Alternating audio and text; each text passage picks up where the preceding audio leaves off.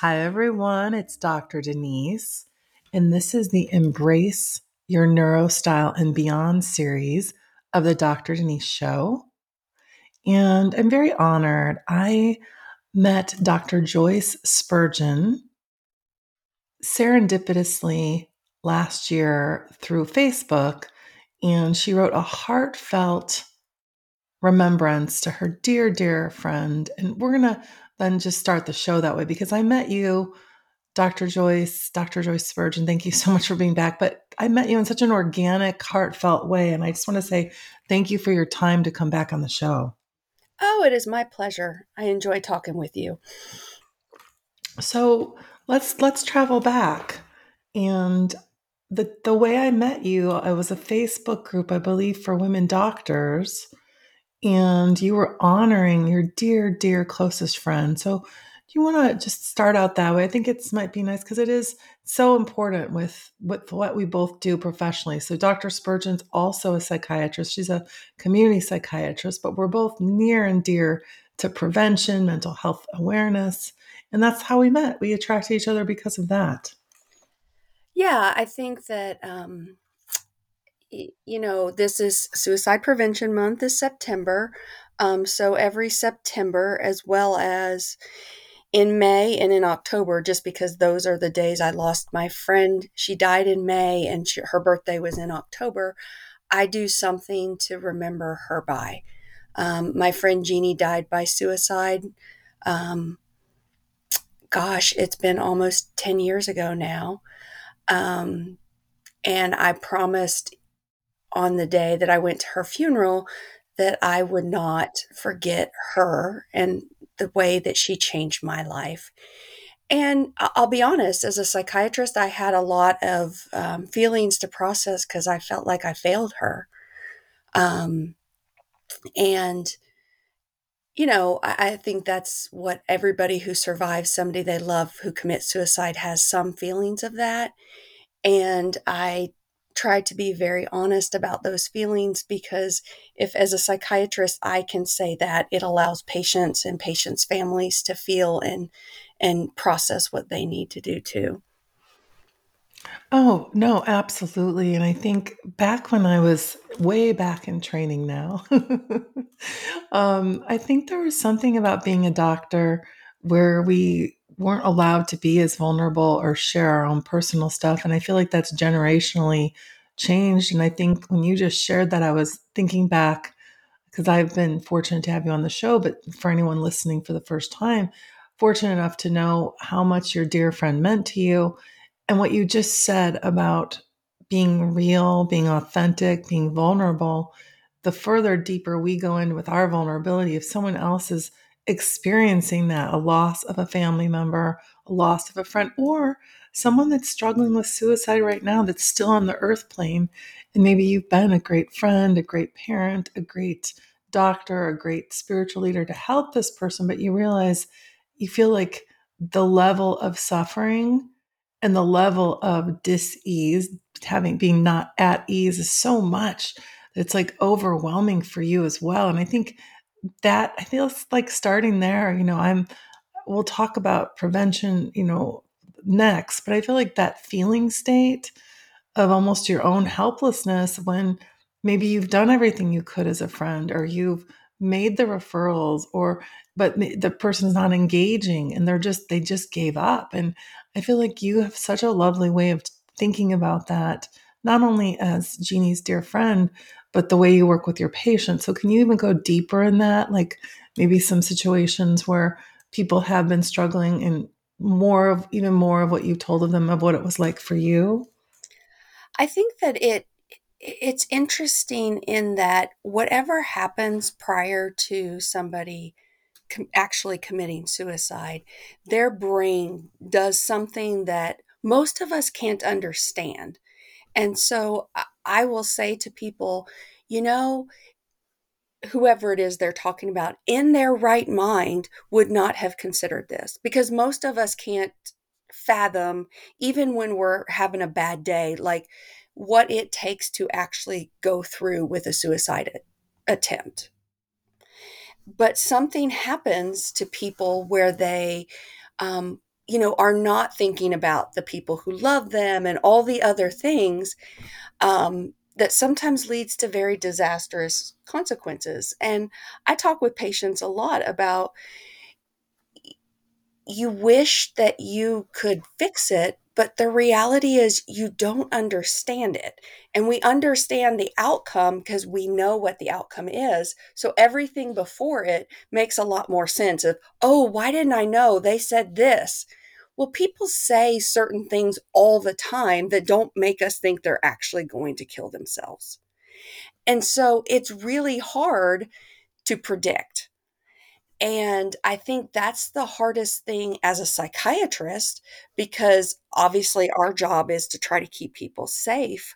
Um, but we don't know who's going to actually do it versus who's not.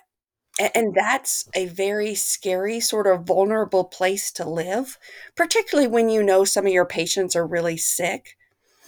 Um, and I guess I wish that there was an easier way that we could say, oh, we can save everybody. But I think the truth is we have to accept that sometimes this is a terminal disease. And not that we don't give up trying, because the truth is we don't give up on cancer patients. We try and try and try. The same thing with depression. But when the outcome is suicide, I think we view it as a failure, and we view it as a personal, we didn't do enough. And we being the mental health community, the family, the friends, all the people around the person, when in truth, it could just be the endpoint of disease. Right. So one of the, this is very, we went straight to the point, which I'm glad we are. I want to say in all my, I don't know, 50,000 hours of experience right now as an adult and child psychiatrist, that the time when I find people were right at that cusp of making that decision, and then the ones that did decide to stay here on earth, we'll talk general mental health diagnoses in a minute, but I just want to talk the despair level. Mm-hmm. What comes to mind is the mood state of despair, the mood Mm-hmm. state of hopelessness, and often guilt. It becomes a point where the mindset is so much like, there's no way I can function on earth. I'm suffering so much. And they literally, at that moment, what's been confided in me is believe that they're a burden to everyone else. So they, in their mind, think that everyone's going to be better without them. And Yes. that to me has been the common theme I've seen when it gets to that level of seriousness. And when I start hearing that, that's when I'm like, OMG, this person either needs to be hospitalized, they need treatment every day, they need to do a contract for safety. But sometimes people just don't tell everyone, and sometimes people don't tell the truth.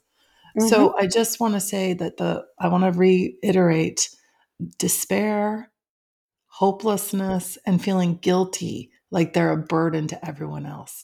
I know there's way more traits, but those are some of the most deep, like 911, I don't want to be here on earth feeling states. Do you want to tag off that and see if you agree with that, or if you want to share anything else with that moment where it's the most intense, where you and I have like assessed people and they're really contemplating? I would agree that probably the biggest one I see the most is somehow I'm a burden and people would be better off without me. I don't know how many times in the course of a week of seeing a lot of patients that I say, in case your brain is telling you that your family would be better off without you, please take it from me as a professional that I have never, ever, ever had anybody sit in front of me who lost somebody to suicide who said, my life is so much better because so and so killed themselves. Never, Mhm. never heard those words. And again, even if they're not thinking that, because I know that's a constant or a common thought, I want to give them some words back to that. So, we teach people all the time that one of the things that we want to do when our thoughts are going down a path they should not be is, how do we redirect? And so I try very hard to give them, even if they're just borrowing my words, that's okay for the beginning of treatment, of here are some words you can use to redirect. I promise you, the people around you will never be better because you're not here. And how is that received? It usually makes them cry. Oh, well, and that's another deeper feeling state, and it's a vulnerability. And I think tears are very healing. Mm-hmm. I think when you get to that point too, when it becomes more real, the way you just said that out loud, I think there's a lot of myth busting. If you do have a family member, a friend, or if you're a clinician listening, if you're a clinician listening, you can possibly experience this, but going straight into the matter at hand and addressing it head on as a professional is the way to go. I Mm-hmm. know that sometimes people think you're front loading someone, but with you and I are trained to assess if someone's suicidal or unsafe. But before I became a full practicing doctor and board certified adult and child psychiatrist, I had a family member when I was in medical school that was suicidal. Mm-hmm. And I was assessing it from a distance on the phone, and which I know sounds a little bit cutting edge, but this just happens, right? It was at a different time too. It was in, oh my gosh, like 1991. So it was years before people even talked about, oh, you can call 988, you can call the suicide hotline. It just wasn't talked about. And I was in my internal medicine rotation, and I literally left. I took a leave of absence for a month from medical school to go and be with the family member. They did get their own professional help. Mm-hmm. And they've done shows on this, but I didn't ask permission to talk about this, but I would rather be really transparent that this is, I think, before I decided to go into psychiatry. When I had a family member contemplate this, it was also something where they had tried a substance that was laced with something, just a one experimental try of pot, and it was laced with something that altered their thinking, and it was very serious.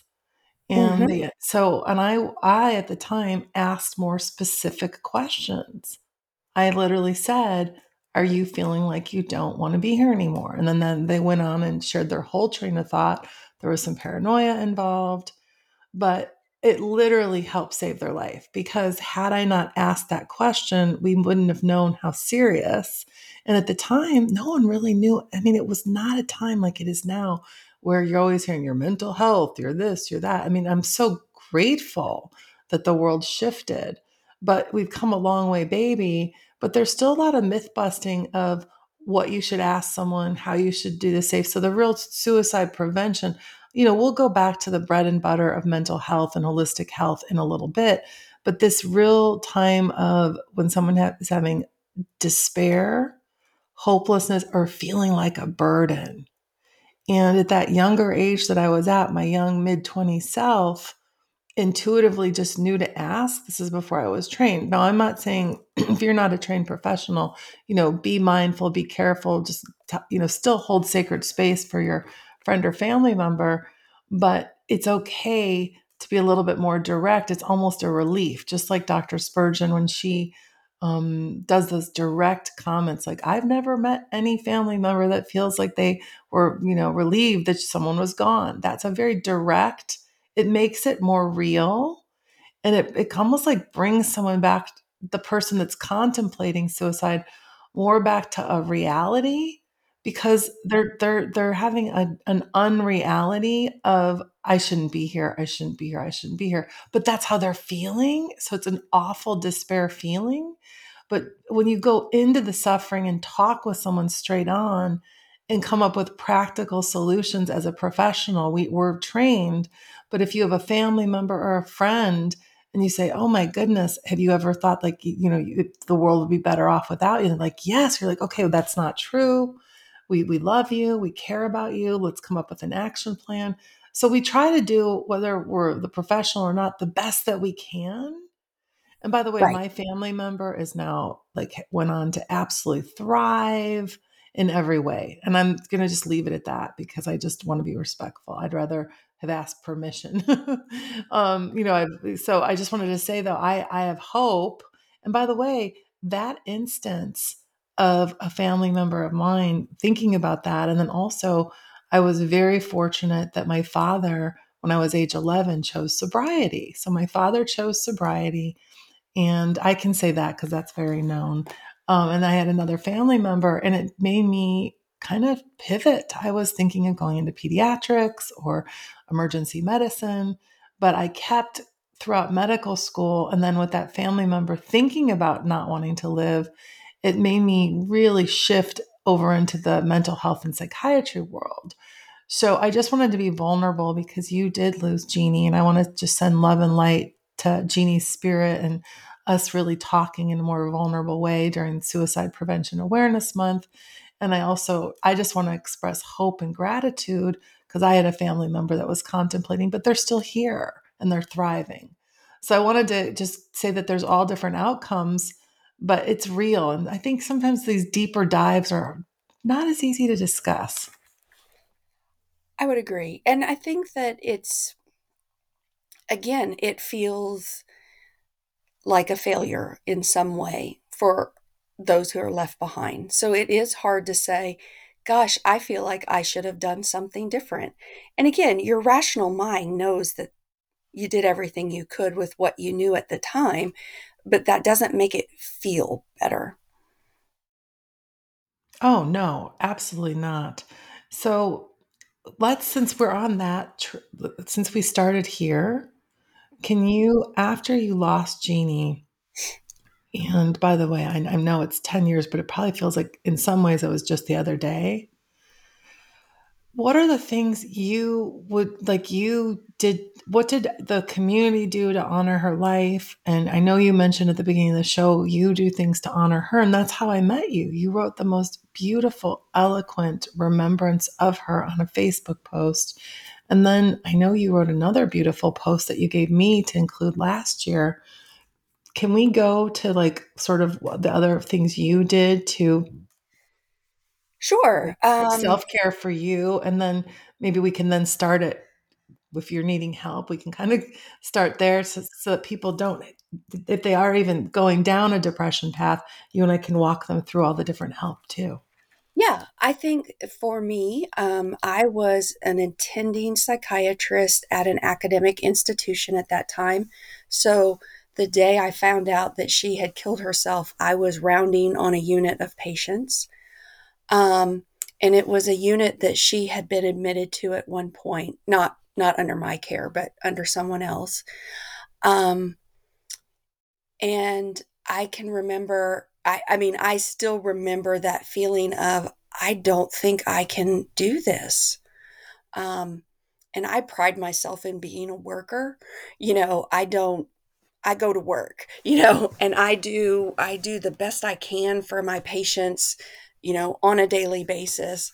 And I ended up finishing up the morning just because the residents working with me were just fantastic. Um, but I did not go to work for a while um, because Well, I'm not putting my hand on my heart. When you just said, I don't think I can do this anymore, I have like tears of compassion traveling back in time because but it's not about you or me or whoever it is, but that feeling state of, wow, like, how did I miss this? Or how did I like that feeling? Because there's something, I've got this like Wonder Woman feeling at times being a doctor and a mama, but there's that like almost like, oh, it's hard to put into words. This vulnerability of well, I failed. what does this all mean? Right. And I think for me, it was I failed one of the people who means the most to me in the world. And here I am trying to take care of these people who I don't know. Um, and is this really what I'm supposed to be doing? I mean, those were the thoughts. Again, they're not exactly the most rational, but you're not the most rational when you've lost somebody you love. Um, But I also want to say though, I actually, I feel like that feeling of what is this all about? It's like an existential question. mhm. What am I doing here? Why am I here? What is my role? If I'm doing this and I thought that I was showing up as a good friend and this and that, So I feel like this real vulnerability of I failed someone who means the most to me in the world. What am I doing here? That is so vulnerable and so raw. And I feel like in the other shows we've done, we didn't even go to this level. And I appreciate that you are. And I hope we can now like take us through all the healing that you did. And I hope that in this moment, am I talking about Jeannie and talking about this event in a way that feels respectful to you? Because I want to make sure it's not too much. Oh, no, it is fine. I have Okay. done a lot of processing about Jeannie, Okay. and I'll be honest, I feel like I'm at the point now that Jeannie was one of the best gifts of my life. Her life, Mm. her death, all of it. Um, do I wish I could change it? Absolutely, because I'm really pissed that she's not gonna be part of my you know, we've always talked about sitting at the nursing home and complaining at each other, together. Um and Oh. I won't get that opportunity. But I have learned more through this process. And when you say existential crisis, I mean, the reality for me is I left the job I was in. I moved to a community hospital that's actually where I grew up, um, to take care of the mental health needs of the community that raised me. Um, and to me, that felt like the best outcome for making sense of why I'm on this earth and what I could have done differently for my friend. Oh, I actually I felt right when you just said that. I didn't even know that. This is the first time I'm just getting that it's like you wanted to go back home to your community and protect your community, like the roots, what raised you, what you're grateful for, and in some way even have a greater connection to her in your next phase of practicing psychiatry. Mhm. It's really beautiful. I Yes, I love that. mean, I think. I don't know if No, no, no, people in the no. What's community would think that, beautiful but is oh, you're so funny. Dr. Joyce has got such a dry wit too, everyone. I know. So this might be a good so you also, from what I know of you on other shows, and everyone's different. We all have the reason why this is embrace your neurostyle and beyond is that we all process and perceive things in our own unique way with the fabulous five: biological, psychological, social, cultural, spiritual, and sixth sense intuition. And I'm very fortunate to have Dr. Joyce Spurgeon on different shows, and I feel like we've honored Jeannie and others in other ways. But this is my first time holding sacred space for going to that moment of her finding out. But then you have such a quick wit to you. So I feel like we can maybe kind of go in a little bit more like you just said something so elevated that the way you're now 10 years later, that just all of everything about knowing Jeannie and the way you've processed her loss has made you to this point of now where there's gratitude for your life, your family, your work, but there's still a sacred remembrance of Jeannie. And you've also shared with me that you have a really strong faith, and everyone's different. That's part of the neurostyle. Some people believe in the soul, some people don't. Some people believe in God, some people don't. Buddha, Jesus, agnostic, whatever your belief system's yours. But we're talking about Dr. Spurgeon now. And have you felt the energy or remembrance or little signs or little how has Jeannie helped you in so many ways since she's passed? I think, um, one of the things that is clear to me is when you're gone, you want there to be some feeling that you mattered, or that what you did mattered, or even just the people you loved, that there was something there that you contributed to. And I think I never thought I would lose my buddy, before we were 40. Um, and as I watched, she actually her son just had another baby. Well, his wife had a baby 2 days ago. And as I watched them bring her grandchildren into this world, I see them honoring their mom and reaching out to them, and just the levels of how little things really have a ripple effect. And not that suicide is a little thing, but reaching out to her children is a little thing for me, but it matters to them. Her daughter texted me one night when her child hadn't had a wet diaper in a while, and was like, "What do I do?" And I was just like, give her some more water, you know. But just she was a nervous mom, and just that gift of Jeannie connects us all. Um, and Jeannie's parents were my second set of parents, and so I have people who love me, again, in a way that you don't get many people love you in your life. And so I think she's here amongst us all, um, and we carry her with us. That's beautiful. So this is a best friend, but the entire family system was a kinship family for you.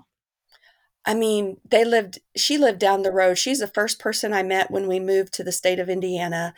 And we spent our childhood, after church on Sunday, we'd say, "What are you making for dinner?" to our moms. And then we'd decide where we were eating based on which food we liked the best. Oh, what was Jeannie's favorite meal? What was yours when you were a kid? Mine's always spaghetti. Spaghetti, spaghetti, lots of spaghetti. She was more of a meat person. So, like, if my parents like to grill out on the week on Sunday afternoon, so a lot of times she was excited if they were grilling out. So it just depended. Well, I feel like this is such a nice time that we've honored your dear friend and you and I. Is there anything else you want to say about Jeannie? I want to just respect before I just want to kind of shift gears on kind of what you and I do to help people with mental health. And, we did a show about Ready for Help. So we'll cover some of that and I'll put the link. But I want to make sure, is there anything else you want to say about Jeannie or advice you would give anyone or anything else that we didn't honor in this moment? I would say to anyone listening who has lost somebody by suicide that it is important, if you feel guilt or if you feel shame or whatever, that feels out of proportion, that you don't feel like you know what to do with. It's so important to talk to somebody, because you lose the person if you don't process the feelings of how the person died. And that would be the biggest loss ever, if you weren't able to go back and embrace what was really good and beautiful about their life. I love that. So really processing the trauma and the feelings and letting yourself cry, seeking help, relying on that so that you get to the point where it doesn't feel like you can't talk about it and that there's shame. So, because lots of time, if there's suicide, there's a shame. So once you process it and you have the support system, you can go back and really honor and celebrate the moments of Jeannie's bright smile, all the great things about her. What would Jeannie say? So that you've kind of really integrated the grief, but you've shifted the energy of grief into more peace. Never that you would ever want her to not be there, but more of the inner peace we can, given the trauma, and then just celebrate life. I think when we have any loved one that's been lost, they would want us to have a joyful life. I would imagine Jeannie wouldn't want you to be devastated. And in her mind, she thought it was going to be better. She was in a very, I think you've said it was a sick brain before on other shows. It was an unwell brain.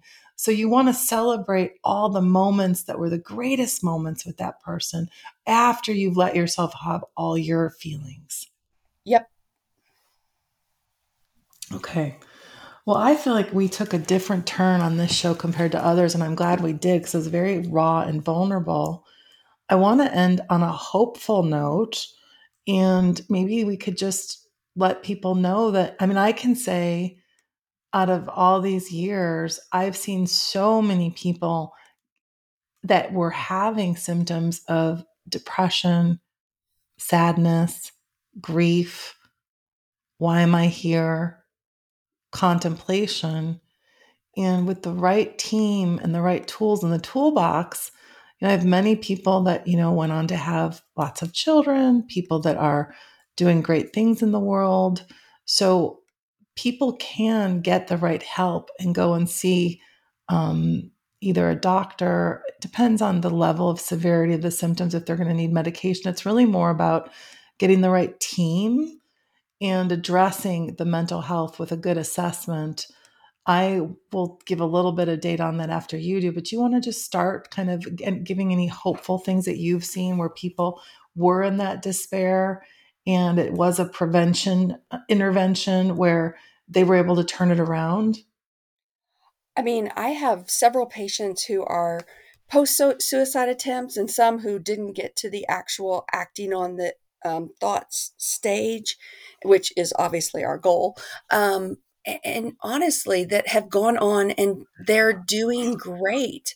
And sometimes it's the process of getting to that lowest of low that makes them realize, whoa, I've got to stop and pay attention and really start picking, what I want in my life. Um, and sometimes that is as simple as reminding people um, that they're okay. Again, I spend a lot of times talking to people, and when they're very distressed, sometimes I'll stop them and I'll say, I just want to take a moment and remind you that right now in this moment you are talking about some really hard stuff, but you're okay. You're safe. None of this stuff is going to happen to you again. You know, you are okay. It doesn't mean we don't have hard work to do, but the importance of foundational, that inner foundation and building on whatever building blocks are important to each person, because everybody has different ones, but to sit something there that we sit upon so that when the thoughts come, we can say, wait a minute, I'm okay. I can choose to do this instead of listening to that. Yes, and I actually just thought of because we're talking suicide prevention. I have to tell you, I'm thinking exactly a flashback to an appointment I had. It was during the pandemic. And the person did get to the point where they were saying they'd be better off, their parents would be better off, their life is awful, it's miserable. Their depression had hit. They had kind of gone out of treatment for 3 years. I hadn't seen them, didn't know what was going on. They had a diagnosis of major depression, dysthymia, and also mild autism spectrum, but high thriving. And I remember thinking to myself, wait, I know that if we engaged the parents in the appointment, I asked permission. I said, you're feeling that way, but are you okay if they're an adult, if we invite your parents to a session? And they agreed. And I made sure we went through and I had them each write a letter as well as them contracting for safety, getting back on their meds that worked. And in that moment, because even when you're there with your family members telling you, I love you, I want you to stay, I didn't feel like this individual was hearing it because there was such a disconnect, like you talked about earlier in the show. So I not only had them contract for safety, we were possibly going to have day treatment or hospitalization if they couldn't contract, but I had the parents write a handwritten note about how much they love the person. Anything. I was at that point of my own. What are the tools in the toolbox can get them out of that mindset? So that was a very effective tool. And I told that person to always read that to remember. Now, it doesn't mean it's going to work for everyone because everyone's level of despair can be different. But I just wanted to say I've seen throughout the years, I work with all ages, children, adults.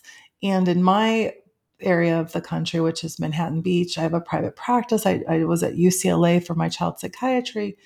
I will tell you that number one, not keeping your despair, your sadness, or your like, why am I here to yourself. So remembering that you're not alone, and any Mhm, first step that you make, whether it's to a dear friend, to your spiritual leader, a lot of people find a lot of comfort with their pets.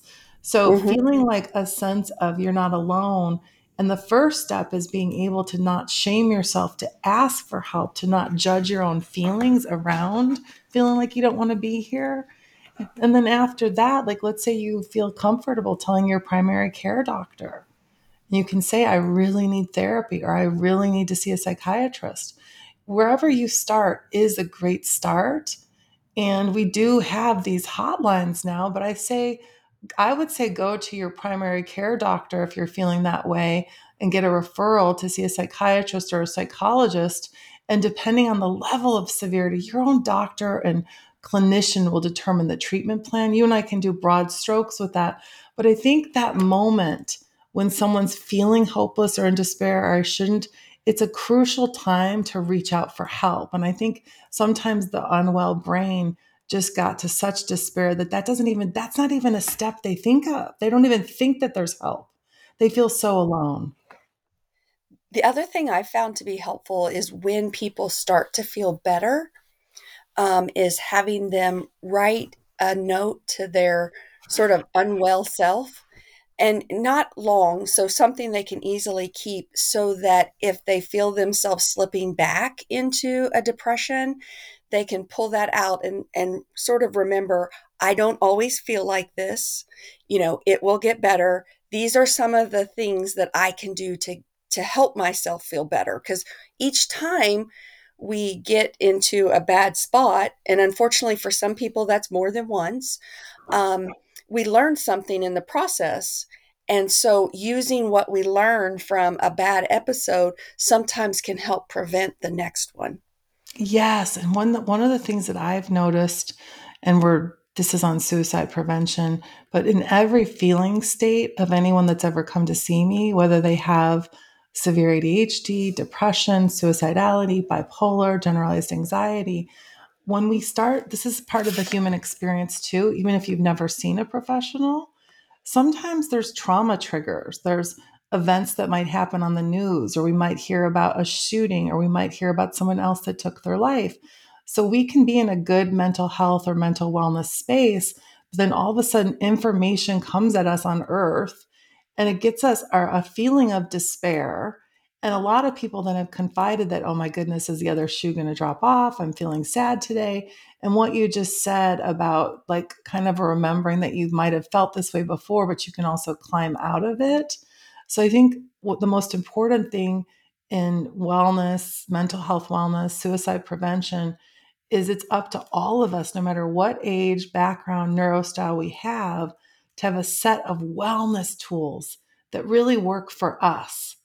And maybe we can go through that, because I feel like part of suicide prevention and awareness is remembering that there is no health without mental health at every moment of time. Every decision we make allows us to want to stay on earth longer. So, can you and I just, do you want to do tag your it, where you mention some great wellness things that you think are just part of great mental health, like brushing our teeth every day? So I talk to people all the time about, okay, what are the things you do when you feel good? Like, what are your habits? Because normally our habits when we're feeling good are our best habits. And that usually involves getting enough sleep at night. Again, very simplistic. Um, Dietary, control, whatever that means for each person. I don't have a formula, but most people will say, like, when I'm getting depressed, I know, like, I crave carbs and I start eating stuff I shouldn't. Then I feel bad. And then I feel bad about feeling bad. And, that cycle begins. So I do very simple. Let's keep a sleep log. Let's keep up with what you're eating, and exercise to me is the best release ever. Just because all the feelings you have, there's a place for them to just get just a little of that pressure taken off of whatever you feel inside, with a good cardio workout. But I'll tell people, when you start paying attention to yourself and knowing, hey, I might be slipping a little bit, that is the time. Not when you start, when you're in the depths of depression, when you start feeling anything that feels like depression, is okay, how am I eating? How am I sleeping? What am I doing to exercise? Or if you can't exercise, take care of yourself, whatever that looks like for you, whether it's journaling, whether it's some kind of creative venture, but something to allow yourself to let some of the feelings out. Yes, and what I'm hearing too, first of all, I love what you said when you said dietary control, because, and I like the way you said that that could be unique for you, and that's part of the whole neurostyle of sensory perception. And just a broad piece of advice would be an anti-inflammation nutrition plan, which is the least amount of sugar and processed foods, and then you're going to have your own way your metabolism is. So I love that you said that. And I feel like a routine. I think whether you're suffering with any thoughts of not wanting to be here, or you're at the top of your game, we do really well when we break down a routine.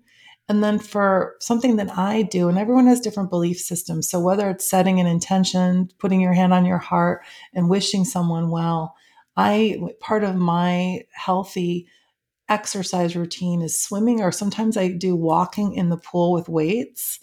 And I do prayer. I believe in a higher power.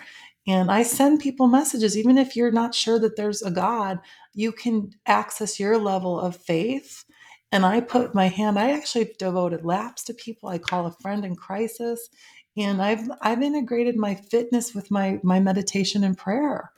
And it's such a great ritual that sets the foundation for hope. Because I feel like when we get to that point, if anyone's in despair, we've got to figure out what makes us happy, what gives us hope, and how can we do self care. So we've got the sleep, dietary control. We talked about anti inflammation, nutrition, exercise, routine, prayer or meditation. I would also say if you're in a great space and you have extra time and you're deciding, what to do, if you have the opportunity to volunteer or just listen, hold some sacred space for someone. I have a dear friend that is going through an unimaginable fraud situation. And I went through a fraud back in 2018. There's a whole series, Rocking a Betrayal.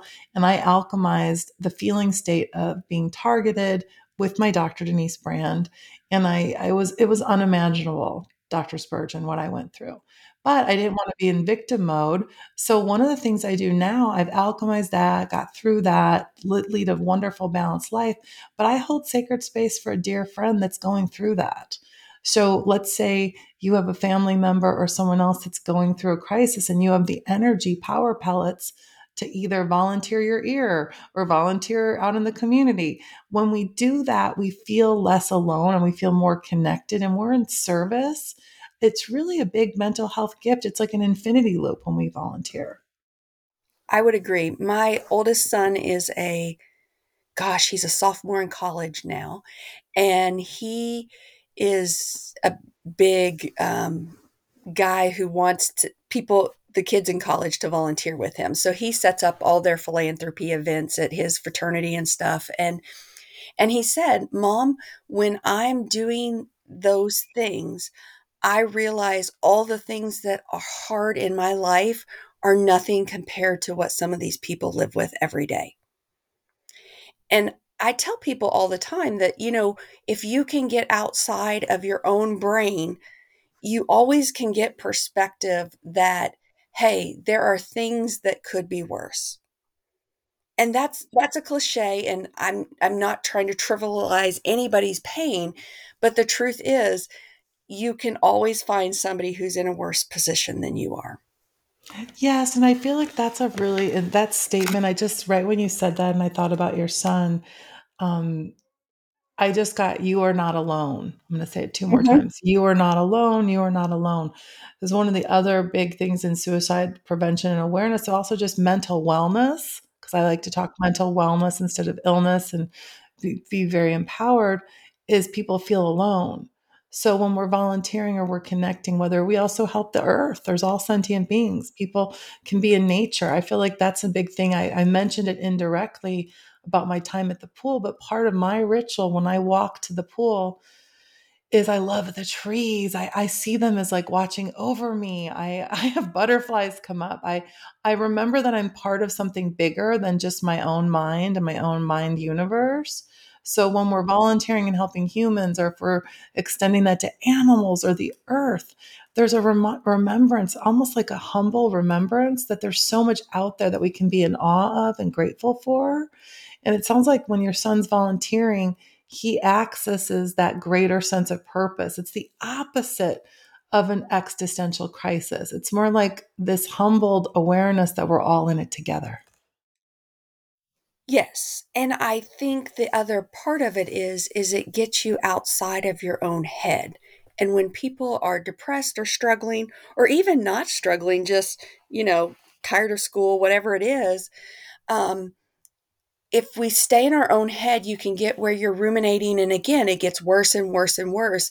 And when you go and try to do something good for someone else, it pulls you into a different sphere of thinking. And it's just a Yes. healthier place to be. Yes. And yes. And I was going to say, there's one of my phrases that I haven't used on the show that feels like important. I always, the other vibrational frequency, we talked all these wonderful tools: sleep, dietary control, anti inflammation, exercise, routine, volunteerism. And then the other thing I was going to say is just finding your own state of gratitude. Gratitude is my secret sauce. Everyone knows that. And what Mhm. does gratitude, like, I was so grateful. I'm like, oh, when I woke up, I'm like, oh, I get to talk to Dr. Joyce today. Oh, I love coffee. So I make very kind of what would seem things that we could take for granted. I turn them into a gratitude vibrational frequency that keeps me in a state of more inner peace. And then I'm able to access the highest, best, joyful day. So I feel like finding your own practice of gratitude and how that looks to you. There was a time when I had an injury of severe shoulder pain and I had surgery.